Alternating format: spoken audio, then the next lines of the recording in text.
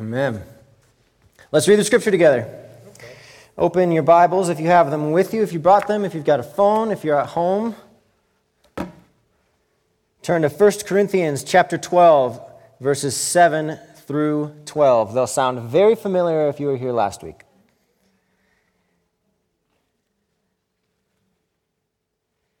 Now to each one the manifestation of the Spirit is given for the common good. To one there is given through the Spirit a message of wisdom, to another a message of knowledge by means of the same Spirit, to another faith by the same Spirit, to another gifts of healing by that one Spirit, to another miraculous powers, to another prophecy, to another distinguishing between spirits, to another speaking in different kinds of tongues, and to still another the interpretation of tongues. All these are the work of one and the same Spirit, and He distributes them to each one, just as He determines. The word of the Lord. And sometimes in churches we say, thanks be to God. We don't actually usually do that here, but it's something we do often in our KLC, so I'm introducing it. If I say the word of the Lord, you say, thanks be to God. Why? Because it's good. We also read Scripture twice a lot, so let's read it again. Now to each one, the manifestation of the Spirit is given for the common good. To one there is given through the Spirit a message of wisdom. To another a message of knowledge by means of the same Spirit. To another faith by the same Spirit. To another gifts of healing by that one Spirit. To another miraculous powers. To another prophecy. To another distinguishing between spirits. To another speaking in different kinds of tongues. And to still another the interpretation of tongues. All these are the work of one and the same Spirit, and He distributes them to each one just as He determines. The word of the Lord. Amen. Because it's a list, I don't know if reading it twice helps that much. It still just kind of flies through, I think. I want to take you back to a rather large basement. It was actually a ranch house, and so when I say basement, I mean there's big open windows looking out this hill in the back. What do they call that? There's a term for that. A walkout. Thank you. Yeah.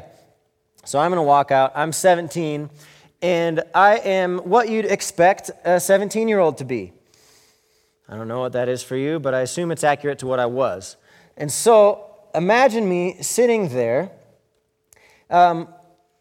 with a little bit of a stirring in my heart, because I wasn't entirely rebellious. I was just mostly rebellious. But my sister had found the Lord, and when I say that, I mean the Lord pretty dramatically found her just a few years prior. And she started sharing with me all sorts of wonderful things about who God was, and I was like, cool. That was it. And I'm sitting in this basement, but now it's 2 years later or a year and a half later, and she's been praying pretty constantly for me. And when you pray for somebody, I don't know if you know this. If you do know this, that's awesome. If you don't know this, this is a fact. When you pray for somebody, stuff happens. Things start to change and stir in them. It doesn't mean you can magically from a distance cast a spell on people. That's not what I'm talking about. But the love that you are practicing for them when you pray for them in secret begins to churn away and kind of erode the stone of their heart. So that was what was happening to me. So I'm sitting there in this basement, and my sister says, hey, I'm going to invite a friend over. I'm like, okay, whatever. Nothing matters. And a gentleman comes in, and he's fairly young. He's got a bandana and greasy hair. And they start talking, and I'm just sitting there listening. And he has, I found out, been at some sort of ministry school for a while. And my sister's asking him all sorts of questions about his experience there. What's new? What's different? What has the Lord kind of birthed or merged in you? And he says, well, I can see angels now.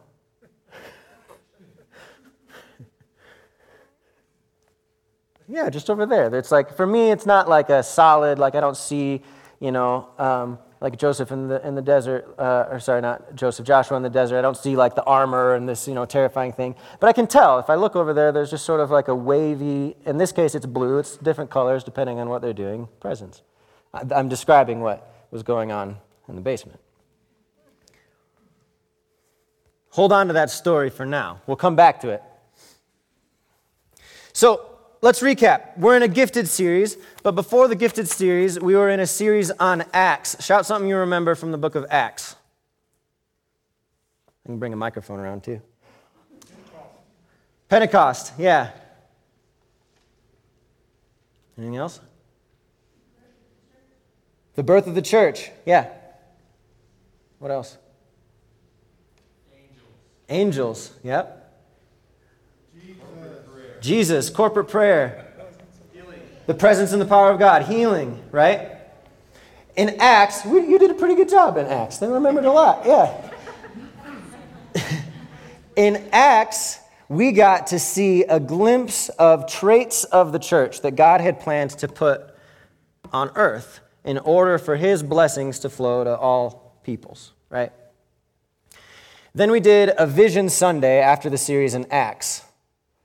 And that was not a mistake, because we wanted to get a picture of what the church was supposed to look like, and then we wanted to say, look, our vision is like that, right? And now we're in a gifted series. Do you think that's a mistake? No, it's on purpose, because it's time for us as individuals and as a congregation corporately to start to understand our peculiar giftedness so that we can step into that vision that aligns with the Word of God that we've been given. Amen? So that's the purpose. We started our gifted series with this idea that we're ignorant of the gifts, and I think that was a right assessment for many of us. And then we went on to this discussion. If you can pull up, Kate, the graph or the chart that we had last week, about apest is the language that we use. And so you've got up here this apostolic ministry, this prophetic ministry, this evangelistic ministry, shepherding ministry, teaching ministry. And we see that Jesus does all of these in their fullness and hands them over to us as purposes, gifts that we can act out of, but also kind of responsibilities for us to take hold of. Do you remember this from a couple weeks ago? And then we talked about manifestational gifts, and this was just last Sunday. So recap if you were here, or something new if you weren't. We talked about manifestational gifts, and so let's look back at 1 Corinthians 12 again. These manifestations of the Spirit are given: message of wisdom, a message of knowledge, faith, gifts of healing, miraculous power, prophecy, distinguishing between spirits or discernment of spirits, speaking in tongues, interpretation of tongues. And Eric proposed that the most confusing aspect of Christian theology was eschatology. Got some scholars in here. End times. And he said the second most confusing or divisive, you might say, area of Christian theology is the gifts of the Spirit, or specifically pneumatology, we might call it. And so Eric was like, I'm going to clear this up for you. And he gave us this chart. Show us that again. Did that help? Look at that. I can't read that. Why is it the same words on the left as it is on the top? Is this like one of those competition bracket things where you go across and you've got the line and the, I think it was helpful. I'm just joking. But he gave us this chart, and we talked about these aspects of Christ-likeness. And that's what I really want to pull out from what Eric talked about last week. When we talk about the manifestations of the gifts of the Spirit, we're talking about Christ-likeness. We're talking about the Word of God through a word of knowledge being birthed in us to birth life in somebody else. In other words, we become like Christ as His Word is imprinted on us, and then we share it. The same with prophecy. And through interpretation, right, we're doing the same sort of work. And there's this Christ-likeness. And then he talked specifically about tongues. And he answered a few questions. Have they ceased? No. That's what we're telling you, at least. Are all Christians supposed to have this gift? No. Is it the sign of baptism in the Holy Spirit? Is it a sign? Yep, but not the. And then some others. And ultimately, he encouraged us, and I think if we stopped right here and I didn't say any other words, we'd be in pretty good shape. He said, and I give him too much credit because he stole these words. These are plagiarized. Follow the way of love and eagerly desire the gifts of the Spirit. And I want to tell you, before we keep going, that's our objective. So whatever else you hear, if you come away from this series on Gifted, even from, dare I say, this Sunday morning, with an increased desire to seek the Spirit and His gifts for you, we'll have done something good. Our other objective is to answer some questions and clear up some confusion and hopefully kind of calm the fires of fear that burn around this divisive and often confusing issue. I, personally, and dear friends of mine, have been hurt by people who've abused these ministries. Okay? That's where we're coming from. And yet, I can say with confidence that, have they ceased? Absolutely not. Are they good? Absolutely yes. Should we seek them eagerly? Uh-huh. So that's where we're going, so that we might walk together in the vision Christ gave us through the Scriptures, through the Spirit that He's filled us with. Make sense? All right. That means today we're going to conclude the manifestational gifts of 1 Corinthians 12 with a brief introductory overview of these 4 remaining ones that you don't see up there. That is discerning the spirits, healing or healings, miraculous signs, and faith. And I want to say it's an introductory overview because we're not going to develop mastery of these gifts just by listening to me talk for the next 20 or so minutes. What we are going to do is hopefully have that desire bubble in us and have the opportunity to ask some questions that maybe we can address. And I'll close with some other thoughts about them, some of my history, so you can expect that, and some things we often get wrong about them. So if we're going to have understanding, we've got to do it right. And the best way to understand something is the Socratic method, that is questions and answers, or questions and more questions. So quite literally, I would like to open it up for remaining questions from last week on the 5 gifts that we have up on that graph. Do any of you have any questions? Eric and I will do our best in the short moments here to respond to them.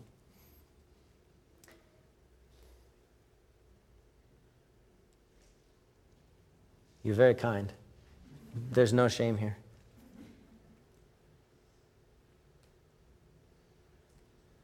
Eric, do you have any remaining questions? Yeah? No, I feel like we hit him well. You got it? All right. We have a microphone I can bring around. Any questions? Yeah? How would you explain, or could you give an example of something from the left column and something, the left row, excuse me, Yeah. the top column, like those intersecting?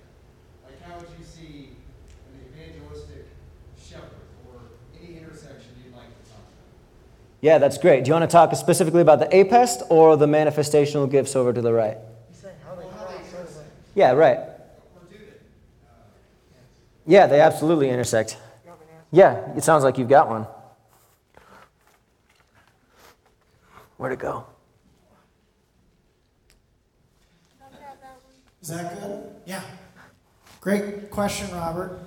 So the idea is, again, think of the left as purposes of the church, and then the top as gifts. So we have a purpose of evangelism, but also gifts in evangelism. So, for example, you could be gifted in evangelism, and yet your heart, you really feel called to the shepherding ministries of the church, the shepherding purposes of the church. And so you use your up top gift of evangelism, but really find yourself in the shepherding ministries of the church.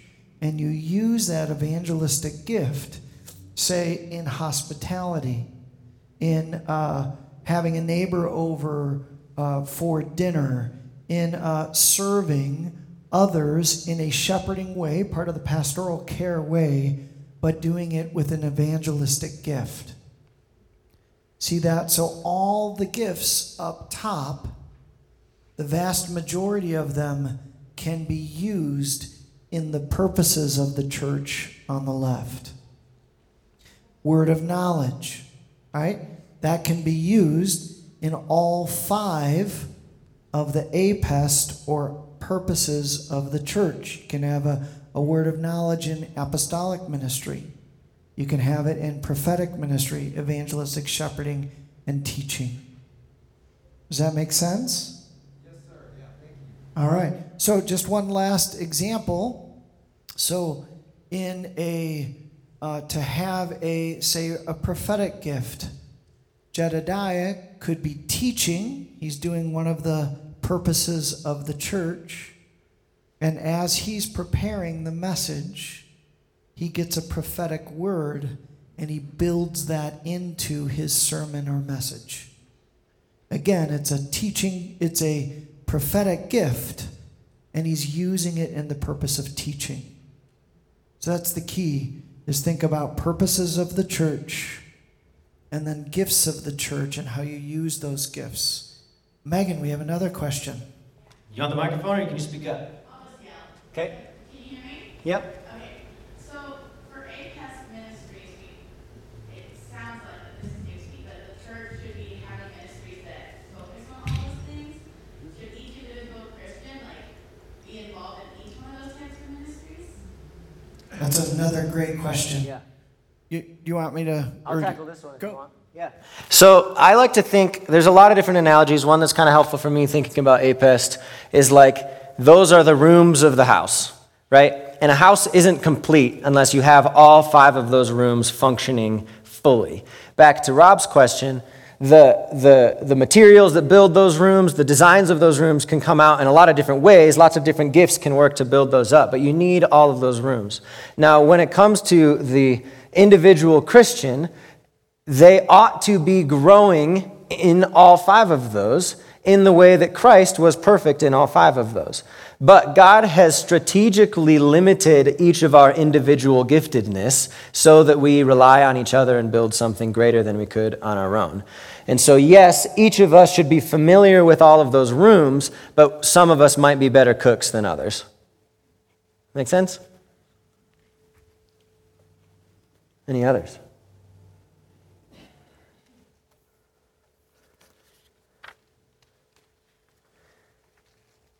As questions continue to arise, raise your hand. The next 4 gifts are a little different. It's hard to describe how they're different, except that they're not word-based, I think is the easiest way to think about it. All those 5 have to do with speaking something to another, whereas these 4 don't. And in that way, I think they can be harder to fake. They can also be sometimes easier to miss. But they're really important. I told you a story about my friend. Oh yeah, Cambria.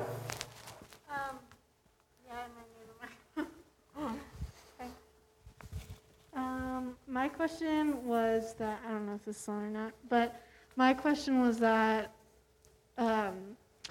so with doing saying interpreting tongues prophetically or trying to do the 2 together, how, what is the best way of going about it when there could be the devil behind it, kind of? I don't really know if that makes any sense, but what is the best way to tell the difference between the 2? So there's a gift called discernment of spirits that we're about to talk about. And I'm glad you asked that question, because a lot of the times I think, certainly this is true of me, when I think discernment of spirits, the first thing that I think about is that friend and others who've been able to see angels, right? And throughout the scriptures, you get a lot of examples of people who see angels. Angels encounter them, they speak something to them, they terrify them, usually. But Paul uses an example, and this is John uses an example in 1 John. He says, we are encouraged as the body of Christ to test the spirits to see whether they are from God. And this is in context of discussion of people who are prophesying and people who are saying things either about Jesus or in the name of Jesus, right? And there's a specific gift that God gives us to be able to discern not only whether it is demonic or angelic, but even the motivation of the individual who's speaking it. And whether that motivation, now a layer deep, is being influenced by something heavenly or Satanly. So Jesus, right? All of these gifts we can see in Christ. It's always best to look at Christ to see an example. Jesus is about to go to Jerusalem, and he's approached by one of his disciples, in fact, one who's kind of called the lead of his disciples, and he says, "Don't go to Jerusalem, they're just going to kill you." And Peter speaks out of wisdom, right? But whose wisdom?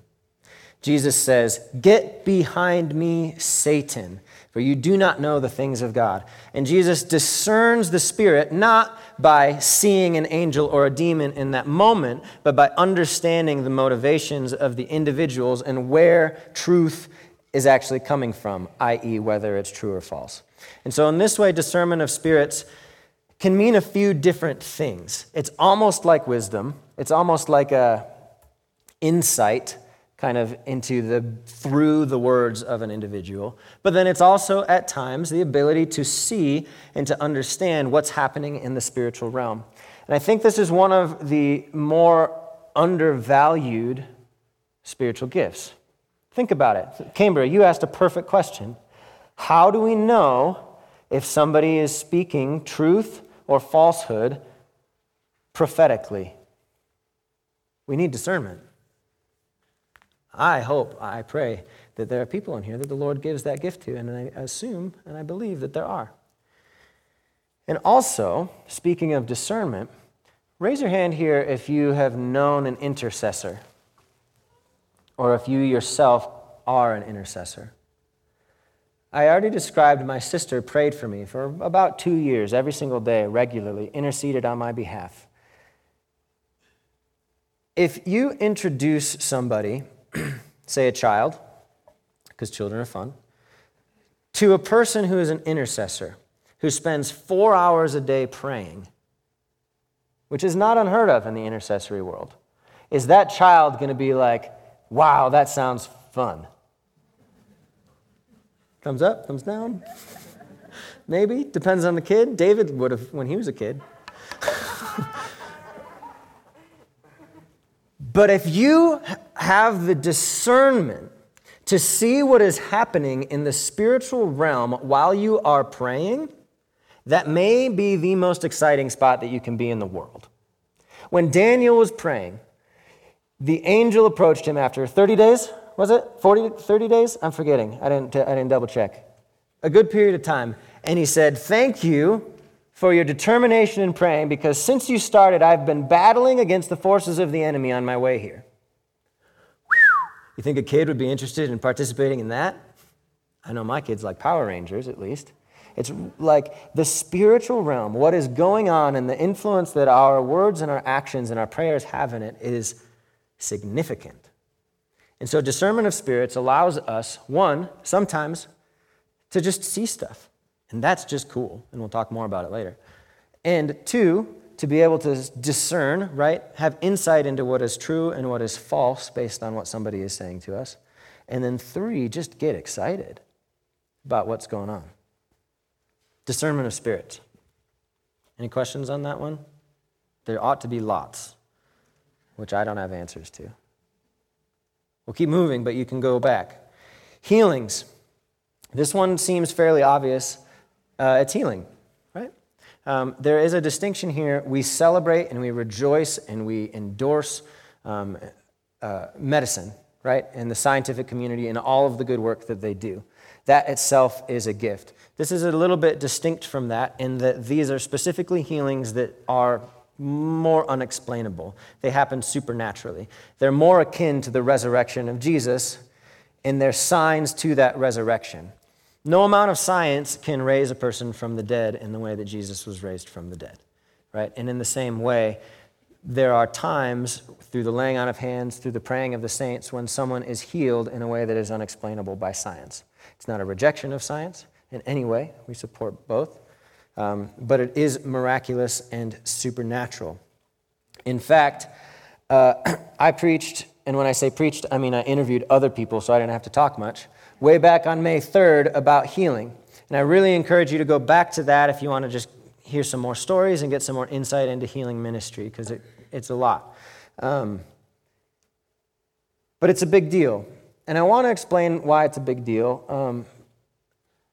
Rob, back to your question, where does these gifts and these ministries intersect? I did a study a number of years ago and just looked at data.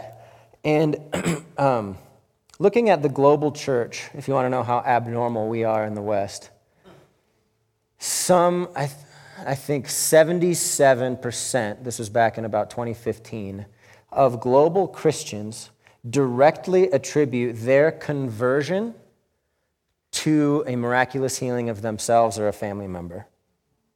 Think about that. That's of new Christians, of new converts. So like less than a quarter come through another means. 3/4 of global Christians say, I believed in Jesus first because myself or a family member got miraculously healed. Whoa! I mean, why not seek it? That's a powerful evangelical tool. And to reduce it to just an evangelical tool is to limit how good it actually is, because not only are people being saved spiritually, but their bodies are being restored to them. It's a win-win. It's just a win-win. Healing ministries. It's also worth pointing out, last thing on healings, for me before questions, that it is plural.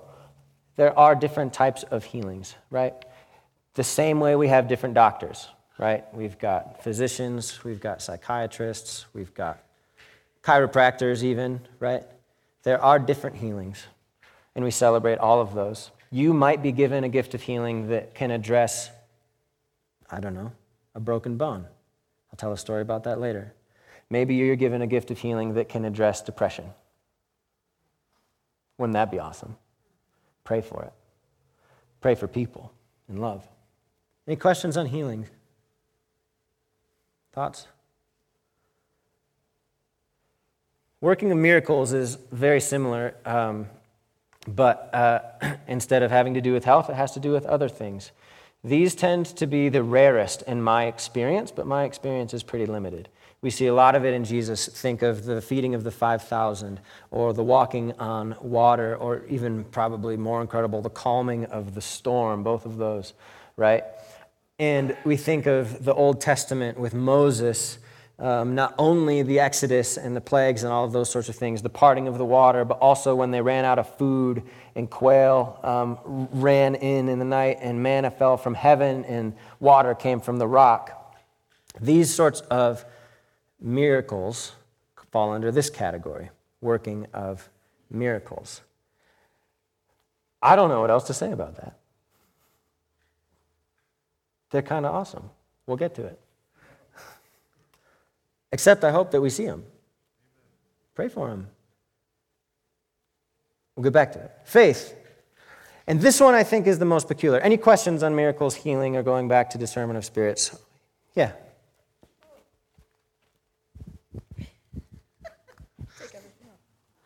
So just perhaps more of an observational question. If 3/4 of new converts in 2015 attributed their conversion to gifts of a miraculous healing globally. Yeah. That did not include American or European Christians. So I guess it did include European, not American Then Christians. why don't we see that or hear of that? That's like an amazing number, but obviously you made a point. Here in America, we don't hear that. We don't see that. That's like a mystery. How often do you talk to people from Zimbabwe? Or from Iraq and Iran, or from Nepal? I think that's the issue. One of the major issues, and we'll talk about this again a little bit later when I get into some problems in my own personal history, is that in the West we think we're the best. Pretty straightforward. So why would I listen to believers from other parts of the world except to learn how I can go there to minister to them? And yet the Lord is a God who flips things on their head, isn't he? Where the last become first and the first become last. And so I think a lot of the reason we don't hear it in the West is just because we're far away.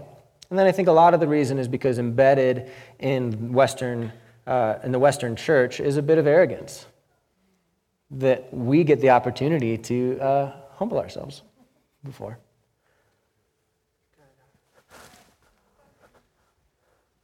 And I just add to that also there is our worldview as American Christians, we discount all things supernatural.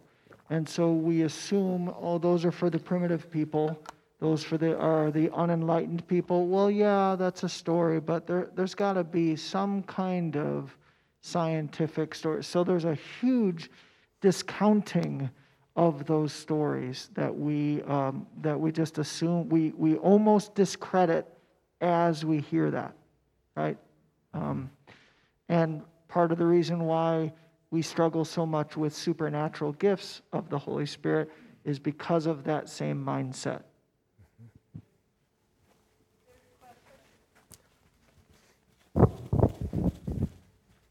Which one of you? Oh, the big one. So a former pastor of mine once said that the spiritual center of the world and the political center of the world, often the spiritual center of the world moves and then the political center of the world follows it.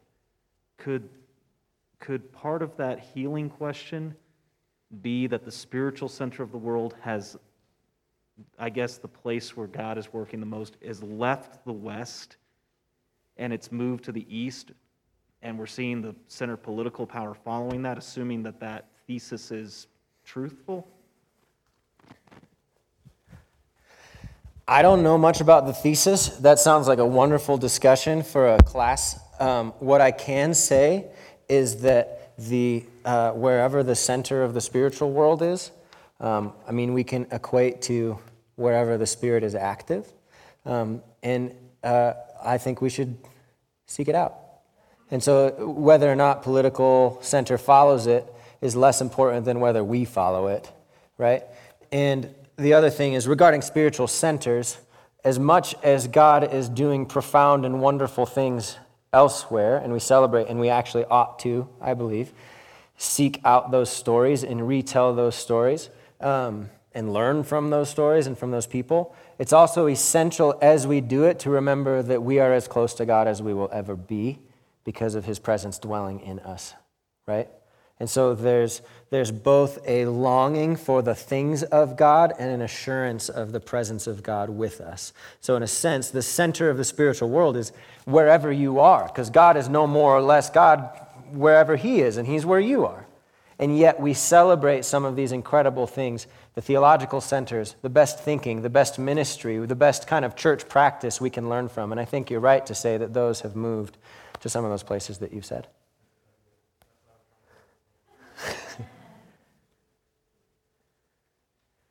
Faith, the most boring of the gifts. It's generic, it means nothing, it's what we all have. I'm going to quote word for word words from Eric's book, Jesus' Big Idea. He says, "This is a special form of faith that goes beyond natural faith and saving faith. Some believers may have a trust that seems beyond normal.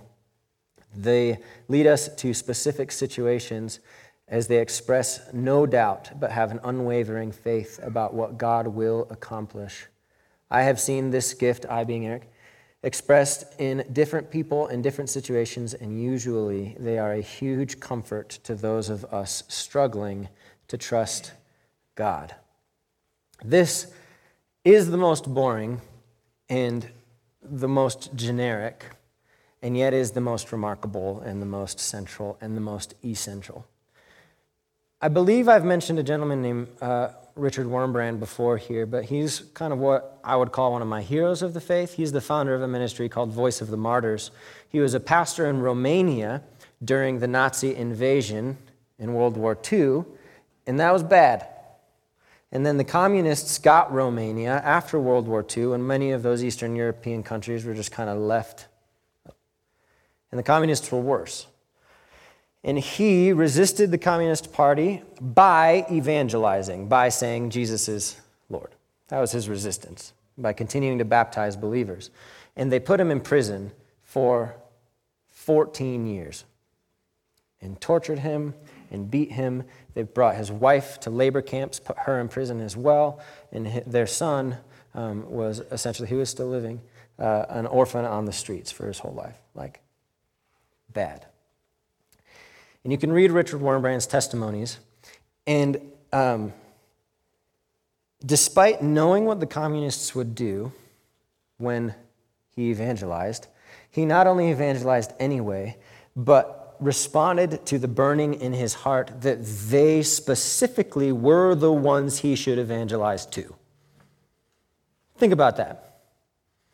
And so not only did he kind of sneak around their soldiers to evangelize, to baptize, he would actually sneak into their barracks so that he could get the door closed and have a group of them alone so he could share the gospel.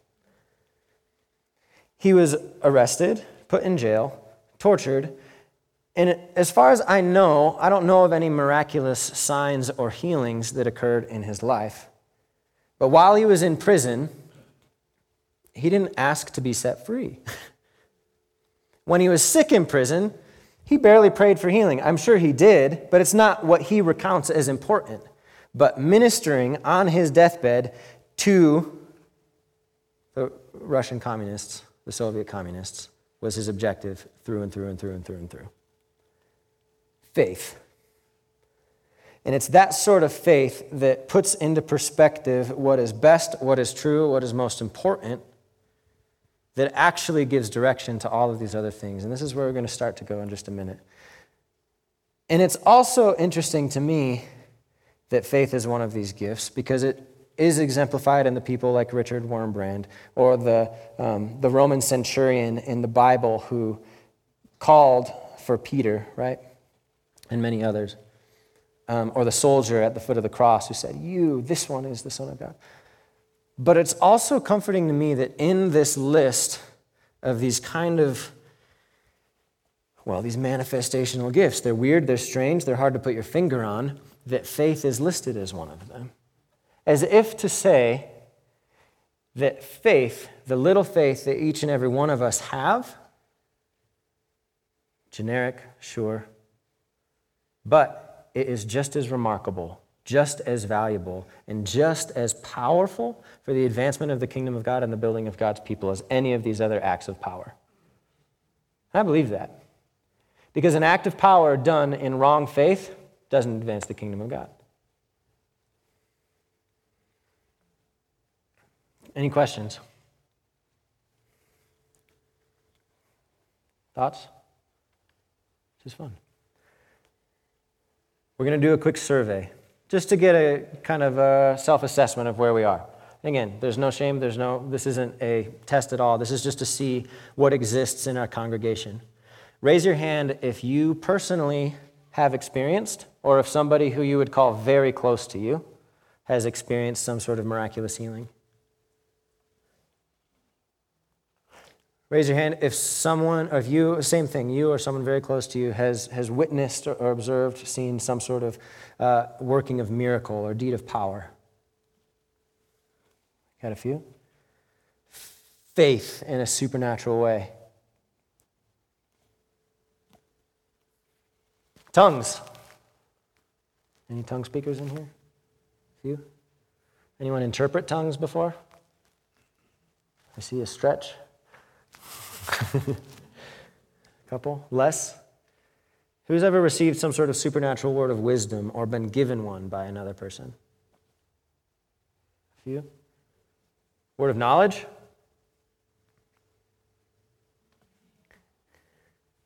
Prophecy? All right. Discernment of spirits? Who here sees angels and demons on a regular basis? Couple? It's not as rare as we thought, but it would be great if it was less rare. I want to go back to this story. My friend shared over there in the corner of this little walkout basement. There were some angels there in this room as they were sharing, And I don't need this mic. I don't know why I'm holding this mic. And it was pretty remarkable, as I imagine you can imagine, of a young child who hadn't been exposed to this sort of thing. And it started me on this journey.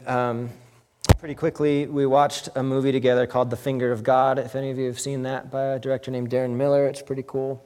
And just kind of exposed to these more miraculous things, some of these manifestational gifts. And then all of a sudden in my life, some of these things started to happen as well. I was given the gift of tongues while I was praying for a friend. And then I was, given some really sweet moments with it, with the Lord. And then all of a sudden I got to see some really remarkable healings. A friend of mine had astigmatism in his eyes, and we prayed for his eyes, and his eyes were fixed. A friend of mine had not a broken leg, but it was like really pretty severe shin splints. And so we prayed for him, and he went and did a front flip in the yard, handspring. A buddy of mine just had a simple fever. Sometimes it's simple things, right? Peter's mother-in-law just had a fever. I prayed for this friend of mine, and he was healed, and he's since become a minister himself after not really being a believer at all before then. And these gifts started to emerge in my life, and I want to speed this up because I want us to have some time. What was remarkable to me as these gifts continued to, and I apologize, I'd love to tell you more stories. We'll have time for it later. As these manifestational gifts continued to expose themselves in my world, and I saw people begin to abuse them, what's remarkable to me is how important it is to understand that the gifts help shape our worldview more than they function as like cool clothes to wear. Can you hear what I'm saying? If we're going to be a community that pursues the gifts of the Spirit, we cannot do it because they're cool. We can't. It'll hurt. It'll endanger people. It'll be destructive towards the souls and the minds of people. But that is so often how we treat them, right? I see a person on a stage playing a guitar and I think, I want to be like them. Look how cool their guitar is. Their hairstyle's so sweet, right? Look at Bono's rose glasses. They're so cool. And we treat the gifts the same way, exactly the same way. Somebody performs a miraculous sign and we say, ooh, wouldn't it be awesome to be like that person? And you want to put on their robes, you want to put on their clothes because they're kind of the cool thing. But what the gifts are, well, they're gifts first of all, but they are signs of a world that we've been exposed to. And I apologize if this is unclear. But when Jesus came, right, and he established this new covenant with us, he wasn't just saying, look, I'm going to make you cooler people, but he was saying, I am establishing a new kingdom. The gifts follow the pursuit of the kingdom. I believe when Jesus is talking about not worrying, he says, seek first the kingdom of God, and all of these things will be added to you. Well, look at these gifts. When do I need to be healed? The same time I have reason to worry. When do I need a miracle? Probably the same time I have reason to worry. Yet seek first the kingdom of God, and all of these things will be added to you. One of the more influential verses in my life is from Jeremiah 6:16, and I think we have it on the screen, actually. And a friend of mine had a dream, and he was at a point in his life where he had to make a pretty significant decision. And so he had this dream, and it was like the famous Robert Frost poem, right, where these two roads diverge in the wood, and which one do I choose? And Robert Frost says, what, the one less traveled, right?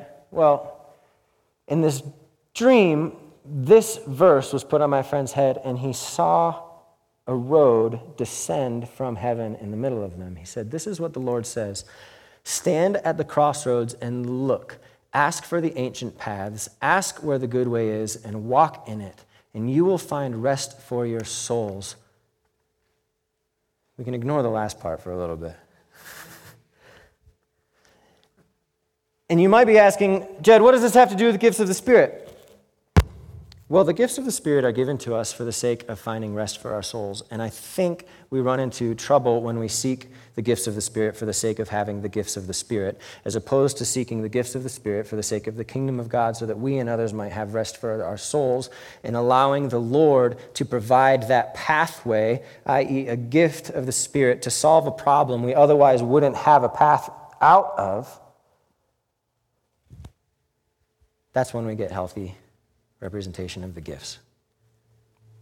The world is going to give you trouble.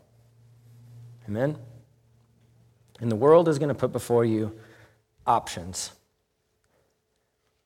If I'm Richard Wurmbrand and I'm in jail, my options are to give up or fight, according to the world. Which option did he choose? If I'm Moses and my back's against the Red Sea and all these people are relying on me, my options are to surrender or fight. Which option did he choose? Neither.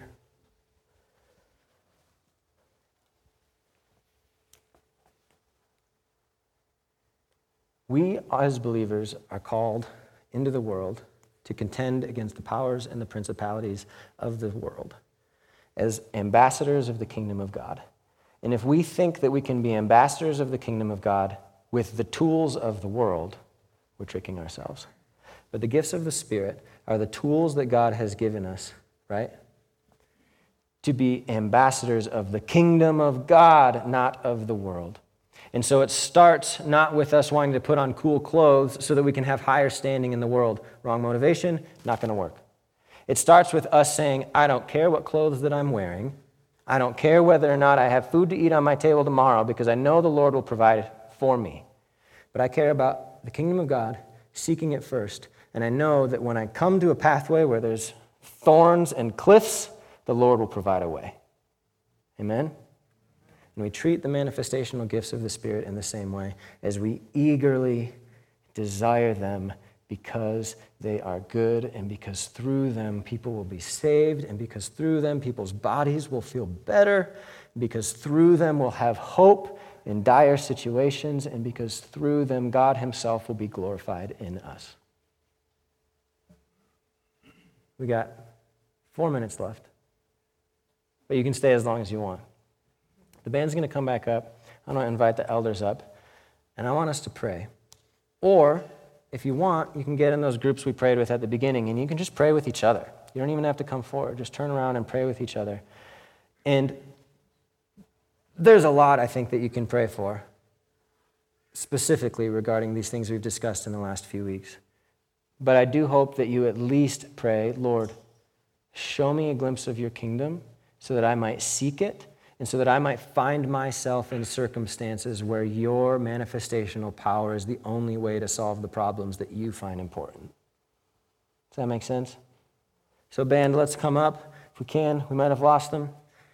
Elders, if you wouldn't mind coming forward, let's pray together. Father, bless you so much for this community. Bless you so much for these people whose hearts you've touched, whose hearts you've moved. Would you equip us?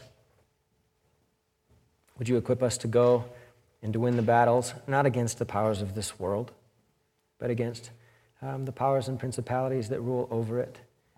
Lord, fill us with faith. Lord, where they are good, would you show us your miraculous power? Lord, heal the sick among us and give us hands to do so.